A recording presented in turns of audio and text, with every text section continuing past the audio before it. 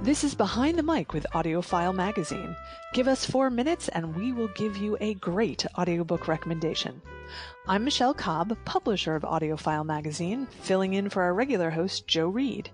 We are continuing to talk about the best audiobooks of 2018.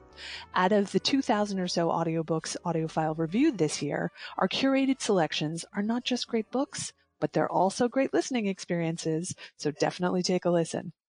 My guest today is the talented Brittany Presley. Today she'll be talking about her narration of our romance pick, The Sometimes Sisters by Carolyn Brown.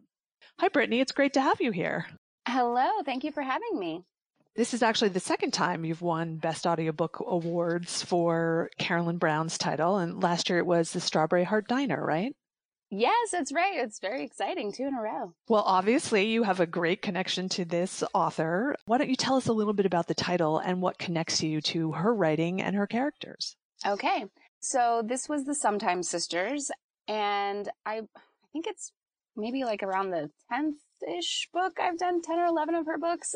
This one was different, though. I connected to it personally. I happen to be one of 3 sisters, and this book features 3 sisters. We're very spread out in age as well. And so, which is kind of a situation that's going on with these sisters. And basically with this story, they have a bit of a strained sisterly relationship. They're all very different and they've kind of grown apart as they've gotten older, but they grew up spending their summers with their grandmother. And so at the beginning of the novel, she passes away, and that sad event leads them to coming back together because they want to take care of this. She had sort of a summer retreat with cabins, and it's like a family cabin place. So they come back to help take care of it. And also there is a man who had been the secret romance of the grandmother, and they know him as Uncle Zed. And so he writes to the girls and they all come back. He's pushing them together. That's sort of he's also older, and he's made this promise to her that he's going to bring her girls back together and get them to connect over the summer. And so that's what happens. And along the way, they find love, as is what always happens in Carolyn's books. Well, they should find love. It's a romance, right? Yes, of course, of course. So obviously you've read a number of Carolyn's books. Were there any big challenges in recording this one? I would say the biggest challenge is they are sisters, and sisters often sound the same, but it's an audiobook. You want to make them sound different. You want to have each person really have a distinct sound.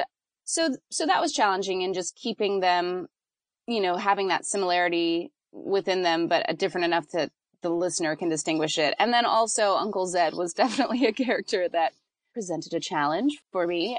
He is a 75-year-old man. So that always, that's another challenge as a narrator, because you want to lean into and give it as much authenticity as possible without taking it too far that it sounds, you don't want to sound like a cartoon. Isn't that what's great about audiobooks, that you get to play characters that you can never be? Oh, 100%. That is my favorite thing about audiobooks, is just getting to be so many different people. I mean, especially as an actor, you get put as a type, and you can only play, I'm blonde, I'm this, so I can play this part. But in an audiobook, I get to not only play, little kids and older people, but I get to play cops and just any kind of character that you can imagine, because it's all just about the voice and bringing the story and the feelings to life, as opposed to, the exterior, which is great. Has anything in particular stayed with you about recording The Sometimes Sisters? What I love so much about Carolyn's books is that, they are the romance books. But like I said, she really, I think, focuses on the concept that you can't love someone else until you love yourself. And I know that might sound a cliche, but I think it's really true. And I think it's a great message in all of her books, that it's about finding the relationship with the friends, or in this situation, it's the sisters, and bringing them together and kind of revealing their truths to one another. And with this particular book, sometimes these things that we keep secret and that we hold on to for so long, and then what a relief it is to finally to let go of those and to share those things, and then to find out, oh, you know what, this thing I've been holding on to my family loves me and they accept me, and they don't care. They're going to embrace me for my flaws and for everything. And then once you feel that support from your family members, then I think it enables, the romantic relationships, and it enables these women to find love and to sort of trust themselves and trust their families and trust the men in their lives. So that's what I like about it. Absolutely. Well, let's meet one of the men in one of their lives. Yes. In this clip, this is actually Tawny re-meeting Wyatt. She was busy checking the schedule for Flora's room cleaning hours when she noticed that unit number 6 beside her would be filled late that evening by a Mr. and Mrs. Thomas Smith, a young honeymooning couple who'd only be there Friday and Saturday nights. Honeymoon in here? She frowned. Are they crazy? I hope I'm not crazy, but the jury is still out. A guy who looked vaguely familiar stepped inside the cabin. Something tickled the outer edges of her memories. She'd swear on a stack of Bibles that she'd heard his voice before. She frowned as she checked the books for a name. Wyatt Simpson. The name rang a bell, but she couldn't place him.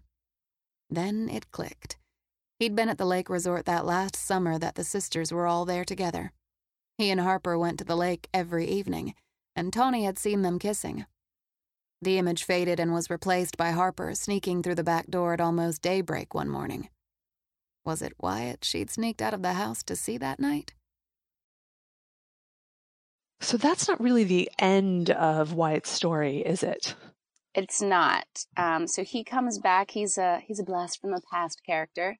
So Tawny meets him, and Tawny's the scrappy younger sister. So she's a little more guarded, a little bit more like, I don't know about this guy.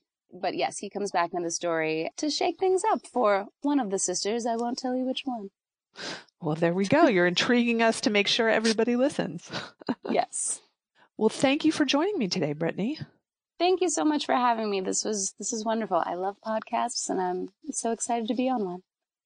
This has been Behind the Mic with AudioFile Magazine. Behind the Mic is supported by Hachette Audio. Stay in touch with us on social media, where we share special videos recorded for us by narrators talking about titles they have actually recorded. And on social media, we have lots of giveaways, so make sure that you look for us there. Thanks for listening.